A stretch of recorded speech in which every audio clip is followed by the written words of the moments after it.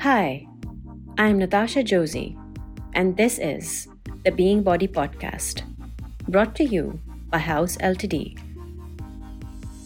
This podcast pulsates amongst creatives and thinkers who are seeking inspiration and purpose in life and are willing to engage and listen, who are perceptive, reflective, sensitive, and critical. We believe that sharing experiences has a unique way to make sense of human suffering, and it is through sharing that we heal, connect, and create. My guest today is Marta Jovanovic, a performance artist and educator with the mission to promote and facilitate further progress of the discipline. She's the founder of the Performance Art Program at the Museum of Contemporary Art in Belgrade. Jovanovic is also the subject of multiple award-winning documentary, Born Just Now, by the American director Robert Adanto. Her works, amongst which the most notable ones are Pionirka, It Is My Body, Love, and Motherhood, are in important private and museum collections. In the book New York, New Wave, Curator Kathy Battista positions Jovanovic amongst the most urgent New York City contemporary feminist artists. Marta and I talk about healing through vulnerability, admitting both weakness and strength, discarding shame, enduring, and finding places where your soul feels at home. So let's get to my wonderful chat with Marta. Morning. Good morning. Hi, how are you, Marta? I'm great. Thank you so much. How are you? I'm good. I'm really excited to speak to you personally today, one-on-one. We've met each other here and there, thanks to ECC, but never got a chance to sit down and speak to you and just have a conversation. So I'm really excited about this, and thank you so much for coming in so early. Likewise. Thank you so much for inviting me. So I just wanted to tell you a little bit about this project, the Being Body Podcast. It is primarily a space that I've been working on House, which is an initiative that I primarily started in Pakistan as a space to harness a creative community around performance art. And on our journey, it has been quite an interesting process. Because through House and through working in performance art in Pakistan, we realized the creative community and the insular nature of the creative community generally, and more importantly, the fact that within that performance art is another space, another insular sort of space, especially more so in Pakistan. And then how we often disconnect the person from the artist, and it is often associated as this artist as this being that doesn't have these other extensions to their body, that are not afraid, that they're not insecure, that they don't have all of these attributes, but rather we do, in fact, much more sensitive than other people.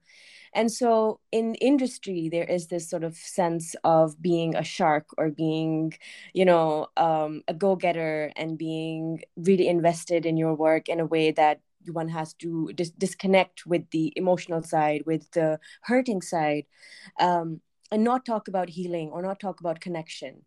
And I personally felt that through conversation, this was something that we could tap into by reaching out to artists that are experiencing this or have experienced it, or more importantly, are working in the art community for a certain amount of time, who can address or talk about the conversation and the relevance of healing as a creative person, and seeing how we see the world, how our creative practice has shaped the way we see the world. And so this basically podcast is in a way to unearth this sensibility of how artists look at the world, and maybe find something unique that there must be, because artists always have a different lens and a different perspective towards life.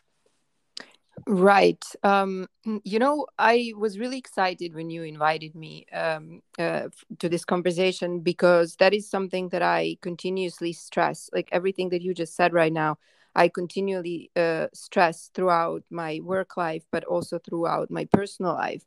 Because especially that I have a feeling that in the personal life, it's kind of funny, because in my case, I assume most of the artists, who work in performance do not really have the defined line before or between the work life, so to say, and Mm-hmm. personal life. You know what I mean? Yeah, yeah, And I think vulnerability, especially in performance, is a huge part of creative process. And I think many of us heal through that process. In my case, I throw out into the public all my personal vulnerabilities, and I play with the idea of strength in my work because yes, obviously we're strong and we are go-getters on so many levels, but yeah, we are because also we constructed a defense mechanism, and it comes from a place of non-healed wounds, which I believe we are all trying to heal through yeah, the process. It's how they say, that a good psychologist or a psychiatrist cannot become good if they didn't, or if he or she didn't heal in the process. They wouldn't be yeah, able to understand your trauma if they haven't gone through some sort of trauma. I think it's similar with what we do. yeah. um Especially, oh, and one thing, I'm sorry, I'm jumping, but and I think it's really important, is that also from us as performance artists in private life, we are expected to perform, and we Mm-hmm. are expected to be strong, and we are expected to be the rock in other people's lives, and that's not always the case. And especially I think in personal relationships, it's really difficult to explain, that you have the vulnerable side. I like to use also the word weak, because I Mm. don't think weakness is necessarily a bad thing. I think it's fine if we admit that sometimes we're weak and sometimes we're strong, and it's okay. Yeah. Yeah, I completely agree with you, especially when you're a performance artist. There is a difference, certain sense of showing up in your work in a very different nature, because you actually create the work in a space of extreme vulnerability, even just as an artist. Because if you're making objects, you have the quietness and the comfort and the safety of your studio space, where you are making mistakes, where you are vulnerable, where you are unsure. But then when you're making a performance and you're a performance artist, you are literally creating as you are exhibiting. And there's a certain sense of being okay with that vulnerable space, and over time learning how to deal with the speaking side of your artist brain, who is constantly talking and then at the same time performing, because you're making as you're doing. And so Right. And you, you're right out there, yeah, right out there, sweating and bleeding, and people are watching and sometimes participating, and they have the role and they have the power yeah, well, they have the role of the power, and sometimes the real power yeah, in the process. yeah. Is there any specific performance you remember where you really kind of dealt with fear and vulnerability and you persevered on with your performance? Is there any particular performance you remember? Yes, there are several, but one in particular is, and it's funny because it's the title of it is Love, and Mm-hmm. actually Yep, here I I've need seen that to one. I need to I need Mm-hmm. to mention Anya Fashner, the founder of ECC Performance Art, through which you and I met. She was the Yes. curator, and she went through a year-long process with me in creating the piece, which took place in the garden of the Swiss residency in Belgrade. There were a lot of elements. I'm not going to get into the concept of the performance. I think also the title says a lot. But I have, in that particular performance, sensed the fear of the audience, because the audience had the role of throwing pig hearts at me, 130 pig hearts. And at one point the performance got quite violent. There was a person who got drunk and was aiming for my head, and I was standing on a really tall pedestal, so I was really vulnerable and out there, and the audience had the power of me over me. Mm. And also I got hurt in the performance. My rib got broken, and Okay. I felt the physical pain, and I, at one point I remember when that happened, I didn't know obviously that my rib got broken, but I remember literally being out of air and thinking, oh my God, if I fall off this, because I was on a really tall pedestal. Yeah, I was like almost 2 meters above the ground. And I was thinking, oh my God, if I fall, I'm going to ruin the performance. That was the that was the thought in my head. But it's really interesting how when you're in the zone and Yeah. because you're a performance artist, the pain is a part of it, and in a way, the I don't know if it's the adrenaline or it's that zone that you're into. Yeah. You just endure. I Yeah. cannot explain now from sitting on the couch and talking to you.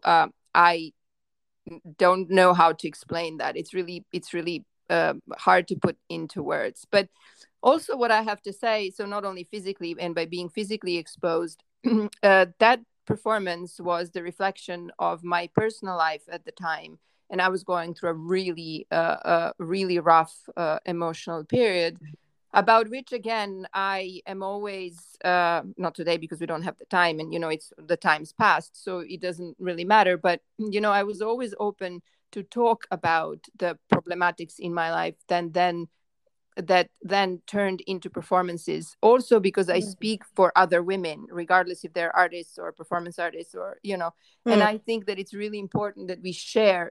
People have the tendency to hide, especially in certain cultures. People have the tendency to hide the problems, like domestic violence, Mm. like psychological problems, mental issues, Mhm. um, because they're ashamed. We saw that also happening with COVID, for example, that a lot of people just wouldn't admit to themselves that they're sick, Yeah. or to the others because they were ashamed. Well, they wouldn't admit it to themselves, probably out of fear, but then they wouldn't admit it to others, out of shame, and the disease would literally spread. And I've seen this in my community, and I found it to be a terrible, terrible thing. Mm. Without judgment, I'm really approaching this as a cultural issue. Mhm. But we see that people have the tendency to not only run away from their problems, but also to hide them, out of shame. And shame is a big, also, issue that I deal with in my work. And I think that shame is also connected to that vulnerability, because I catch myself many times to be ashamed when I'm weak. Yeah. There's definitely a sense of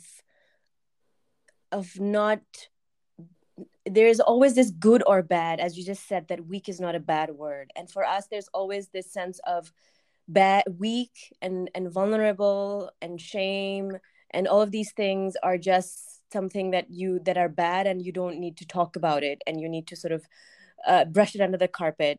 And especially as women, because we, I think, personally grow up with a feeling of shame around our bodies. Oh, and absolutely.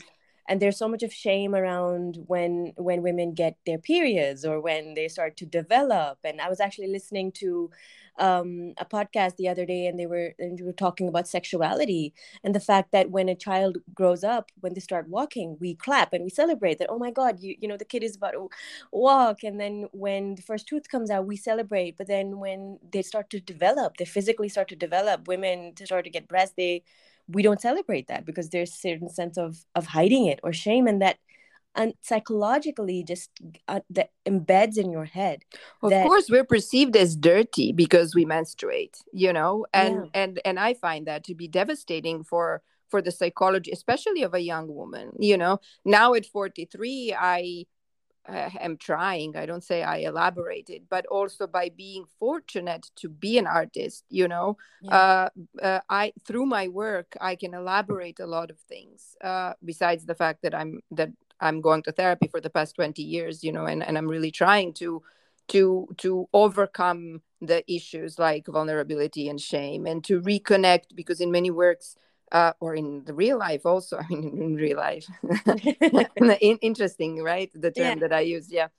So in the life outside of performance, what happens is that I literally detach my soul and my body. I treat my body as machine. Mm. Just recently, and I'm sorry, I keep on maybe coughing, or my voice is a little bit shaky, No but problem. I just got out of over a month of I caught COVID, and then I Oh, I'm was so sorry. really sick at home.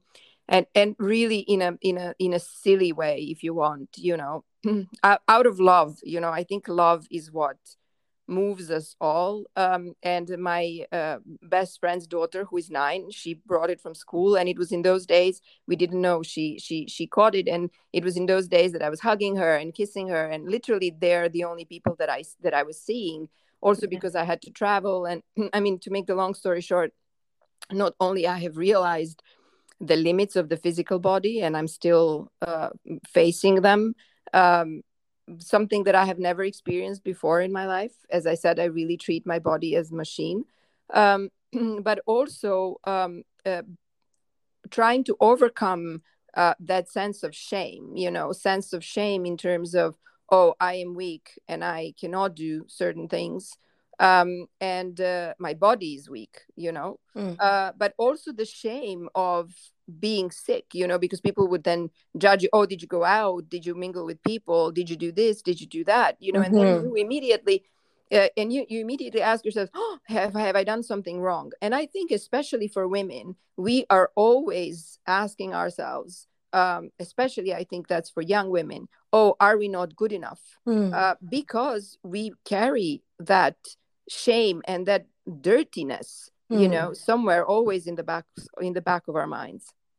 Yeah, we do, and there is that, I feel, feeling of being dirty, and then also the hiding element of how, as you said, shame, and we don't talk about our problems, and also just in terms of dealing with the medical sort of space of going to the doctor and not being able to actually voice how you feel, and thinking that if I have some problem, then, I mean, if you're not going to talk to the doctor or somebody who's going to help you, then how will you overcome that? And I think we certainly create barriers for ourselves, even more than the ones that are outside. And I somehow feel like we unconsciously become our own enemies in a Oh, way. exactly. Absolutely. Yeah.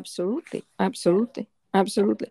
That's why we are lucky, even though being an artist also carries that shame as well, and carries that dirtiness as well.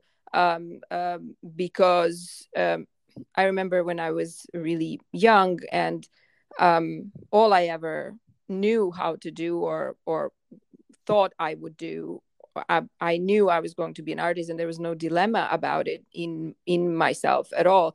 And I am so grateful that I had never sidetracked. I'm so grateful that I was faithful to that feeling, or to that vocation, or to just my nature. But I remember as a young girl, my aunt, who was this like really successful businesswoman, she would always tell me, well, you need to get a real job and make the money, and then you can, as a hobby, you can be an artist. Yeah. First of all, I don't think being an artist is a job, and I don't think that you can do it as a hobby. I think you are an artist or you are not, especially I am now in the situation that I'm 43. I never had children, and I don't want to have children. I have dedicated my body and my life to my art. But also, I have been not in a relationship also for a long time, because I am so focused on creating, and I'm so focused on my art. I don't want to say my work, but also on my work. That it's, it just, I realized that I don't have the space, emotional and physical space. And I realized that when I have a date, for example, I easily cancel it because there is something more important, and now it sounds kind of banal, if you want what I'm saying, but it's that going back to that feeling of what my road is, and I don't get off that road. If I do from time to time, it is just to understand that anything else is just not for me, and then I go back on my road and keep on walking. What is it about art that is, for you, creates that sense of an anchor in you, that makes you sort of, that helps you guide in a way? I feel like a sense of a guidance in life. What about is the artistic space that pulls you in so much? I've realized this summer I have done something that I don't know if I can call a performance, but it was rather a facilitating of a situation. I was in the south of Italy, in Stigliano, in Basilicata, which is the province of Matera. And when I arrived, I was there in residency with Apartengo Festival of Public Art. And I was there for a month. And when I arrived there, I wanted to get to know the community and understand the way of life and just, talk to people before I decided what I wanted to do. I knew that I wanted to do something that is linked with food and memory. And that's something that I have been working not only in my own work, but I also teach that subject. And I go back to memory not only in my personal practice, but also when I talk to other artists or when I work with my students, we go back to memory as a source of inspiration. And food and smell are extremely important triggers when it comes to memory. So what I wanted to do in Stigliano was to create a situation to somehow not only trigger memory but recreate a memory. And I wanted to offer a dinner to women of Stigliano. As I was there, the work was developing, and as I was spending time in the community, the work was developing. And then I, in the end, facilitated this beautiful dinner in the palazzo outside of the town, where some 50 women were invited to a gala dinner, which was set up, cooked, and served by men of Stigliano. And the interesting part of it was, obviously, the women didn't even know that it would be their brothers, husbands, sons who actually, in essence, created this experience for them.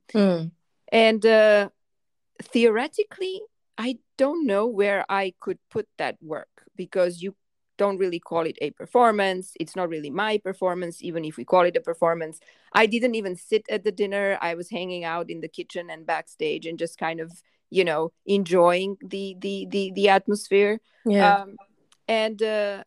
And I have to say that I've realized this summer in Stigliano that my work and everything that I do, and the reason why I do it, is provoking and evoking emotion. And I think, and so not just for myself, but also for the audience and the participants. And then I realized that space where I create is actually my emotional space. And we are going back to the beginning of this conversation. There is no definition between the creative space and personal space. And how it all comes together and how I create, or when I am in quote unquote in a studio, and where my practice goes, I don't know. It's so much shaped by what I experience or by what I have experienced. One of the things that while I was laying in bed for weeks now with COVID, the medical care was, the medics were coming morning and evening, and they were really taking good care of me, because I refused to leave my house in order not to get someone else sick. So I had medical staff coming to my house. And I remember laying there, sometimes in fever and thinking, oh my God, am I going to die? And then I promised myself, if I don't, I'm going to make the work out of this. I don't know. Maybe this answers your question. Yeah. There's definitely a sense of, there is no divide. I can so see it now. Like, there is life, and I think that somehow academically over the years, and more so for myself as well, I don't see this art and life sort of a divide, because art is that one place where just life shows up. And historically as well, we see that life just shows up through art. And if one has studied art history, one knows that you get to understand evolution of the human existence through art. And I can so see that in your life, in your work and your life. You also have this very, very interesting, unique documentary that was made on your work, called Born Just Now, by an American director, Robert Adanto. Right. And in that documentary, you said, and it really struck with me, you need to crush in life. And it just stuck with me, and ever since I've heard that, I'm just sort of like thinking about it. And is there a certain sense of an urgency to experience pain? Is that what you were talking about? No, but I think, okay, so I have been listening to the latest album of Kanye West in the Mm, past week. Dando. I want to give, exactly, I want to Yeah. give you an example. Kanye West was never an artist. I know his work, but he was not an artist that I would listen to. Even though the genre I really much like, but I like the genre in the 90s, and then everything that's happening in the genre right now, I'm not really impressed. Maybe it can also be like a generational thing. I love Tupac, so everything that comes after Tupac, I'm kind of like, well, it's not Tupac, Right. yeah, but I started listening to Donda just in like the past week. Okay, so I'm in isolation again because I just arrived to Italy, and I don't have a lot of time on my hand, but I'm alone a lot, So when I'm alone, I have the tendency to to read or to listen to the things that I wouldn't otherwise, because I have this mental space also to elaborate other types of art and especially writing and music. And I am crazy about Donda. I am absolutely crazy about I think it's a masterpiece. And the reason why I think that, or I think that he grew as an artist so much, are three things. One, his mother died, and he was extremely attached to his mother. He literally had a nervous breakdown, like a mental breakdown. And he got divorced. So he had literally the top three traumas that can hit a human being. A death, a separation, and he had a mental breakdown. And then this album comes out. So I don't evoke a trauma. I was unfortunate or fortunate enough, as an artist, fortunate enough to be hit relatively hard and from childhood. So I have things to say, if, or people who live very comfortable lives, many times do not have things to say. And I think and us as human beings, we're usually attracted to the dark side, so that's exactly what kind of comes out. Yeah. I think it's pretty linked to the next sort of. I took out two quotes that I really liked. And the second one you said was, "As a woman, I feel as an orphan. I don't belong to an art world. I feel I want to fly."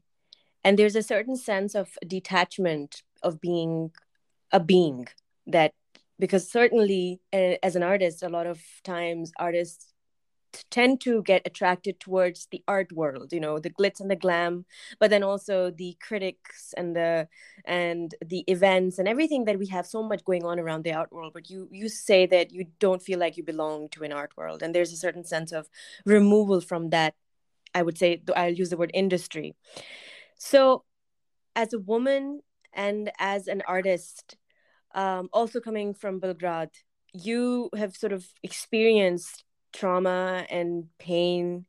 So how do you navigate? How do you stay so strong? Like, how do you anchor yourself outside of the art? Or is there, we have talked about that, but generally, like, how do you anchor yourself as a person? I don't know if I anchor myself as a person. I think I am just fortunate enough. Uh, well, first of all, I think I'm really fortunate that I have arrived to the age of 43. And now it's all much easier, Also, as I said, I've been in therapy for 20 years now. And I have learned, you have asked me a question like, do I evoke trauma, or do we as artists evoke trauma in order to have something to say? No, I think psychologically as human beings, we do repeat the patterns that have been imposed on us when we were really young, and it takes a lot of time, and for some of us we never manage to get out of these patterns as they're really deeply rooted in us. But I don't know if I managed to anchor myself. I think it's just that life, in a way, saved me or you know what? It's art that saved me. It's not life. It's art Mm. that saved me. I have managed. It was my way to persevere. It was my way. I had, yes, art was my anchor. Actually, that's the only response I have. And through creating and through, you know what, also through art you meet people like you and I have met, for example. Yeah. Like I met Anya Ferschner, who has been in my life for the past 6-7 years and who has been an amazing ally in the creative process. I have people around, most of the people that I have today in my life, I met them through art and they became really close friends. Like, for example, Ksenia Lubarda, whose daughter I mentioned, Masha, at the beginning. Mm. It's having, we met each other through work, and then it's just a different way of understanding, because I feel if someone understands my work, they understand me. Mm. Who do you define as a friend? How does one know you found a friend? When you are in deepest shit, the person or the persons, but there are very few of them, that stick with you and that hold your hand, those are your friends. Usually that's not good. Well, in my case, that was never a family. There were my Mm. grandparents, but they're completely different. I don't have them anymore, and that was a completely different level of understanding. But I have ended up living with them because I was abandoned by my parents. So it has been I have the abandonment issue from the early childhood, and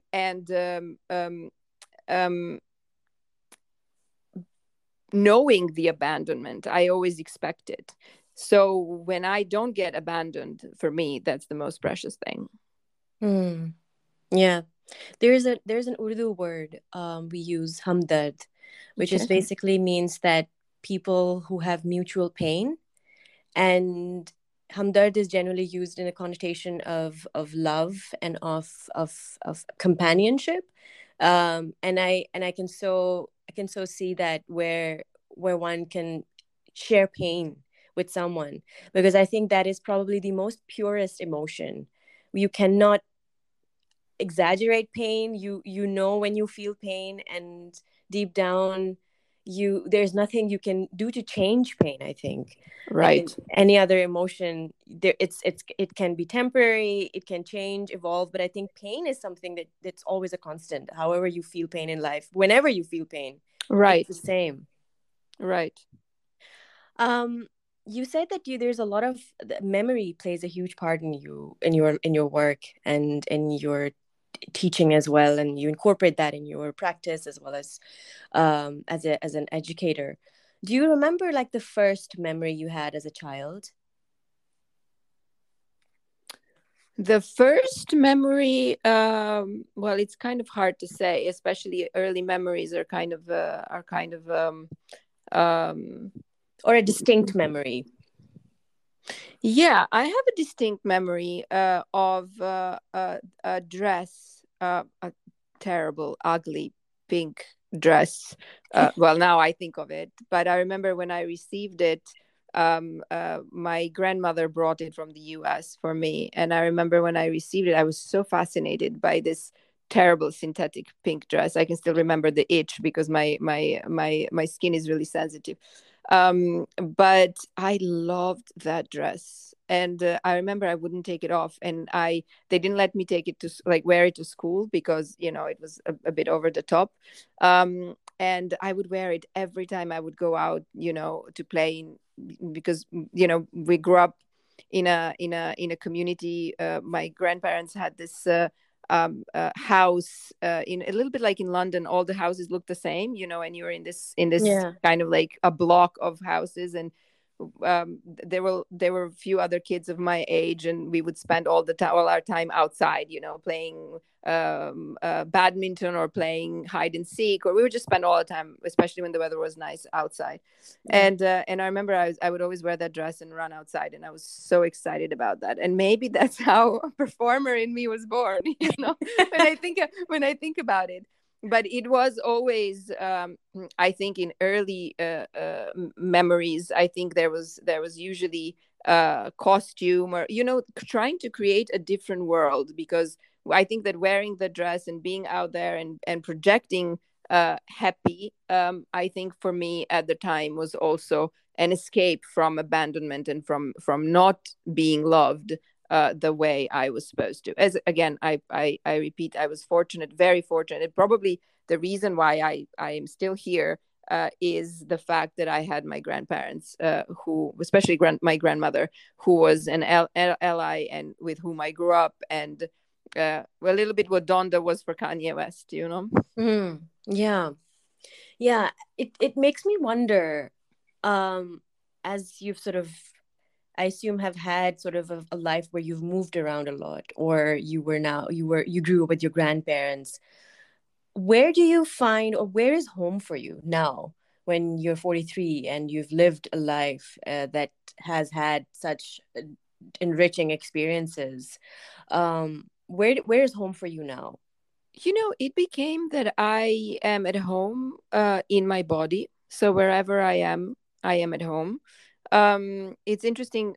Now I'm a professor at the Rome University of Fine Arts, and I'm also the head of the MFA program there. And my first year students are they're making their own performances next Wednesday on the theme of home. And it's a theme that I like to like the memory. I like to elaborate it. I elaborate it, but I also work on it with other artists and with my students, also with participants in my workshops. Uh, I think the notion of home for me is still in the definition, and I'm still experiencing it.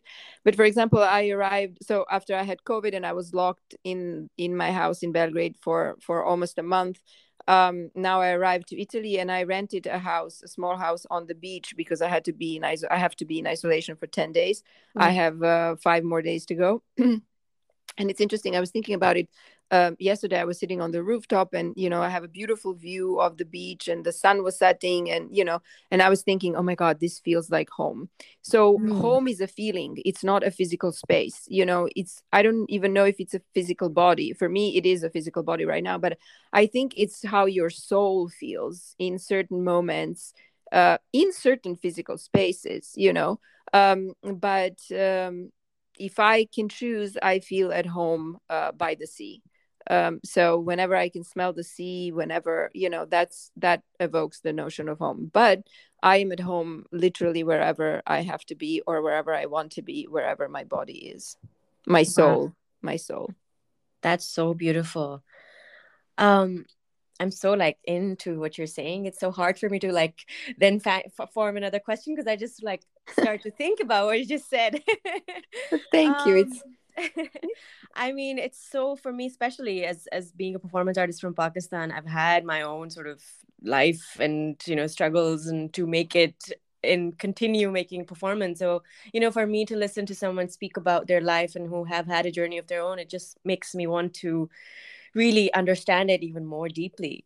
Um, I think for me, I would just like to ask you, one last sort of question, because I think that there's so much that we've touched upon, but I really want to know, as being in a certain sort of, I think, mid career of your life, and having performed and made work and all of these experiences, succinctly, I would just ask if there would be anything that you would want to say to your younger self. What would that be? Endure. Okay. Mm. Because I had a really really dark moments, when I didn't think that I would make it through. And I wish that in those moments, especially to my younger self, uh, or if I wish there was somebody at the time who would have said, endure, everything is going to be all right. And even if it doesn't the way you think is all right, in the end, this is what's the best for you. And I think that if we take life in that way, I also tell this to my students all the time. It's okay. Nobody's judging you. Don't compare yourselves to others, but to yourself, and just whatever you do, endure, not just in performance art, but most of all, and first of all, in life. Wow. Thank you so much, Marta.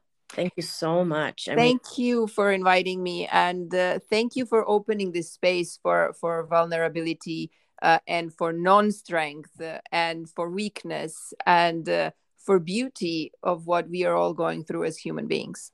It is my pleasure. It just makes me have more faith in art, I think, and in pain. And that is one thing that we can not shy away from. And I think that if one can know how to deal with pain in life, I think there is something to keep continuing. And I think that's what I see in your life and in you. And I mean, thank you so much for being such a beacon of wisdom and so much of, you say there's not so much of an anchor, but I think there is so much in you in ways that you look at life in terms of just taking a pause and seeing what it is. And thank you so much for sharing that with me. And I'm really, really lucky that I got to speak to you. Thank you so much. Thank you. Likewise. Keep on making work. The art will save us. I promise you. The art will save us. Absolutely. Thank you so much, Marta. Thank you for tuning in. This has been a presentation by House Ltd. I hope you will listen, follow, rate and review all our episodes, which are available free on Apple Podcast, Spotify, Google Podcast, Anchor, Pocket Casts, and the official House Ltd YouTube channel.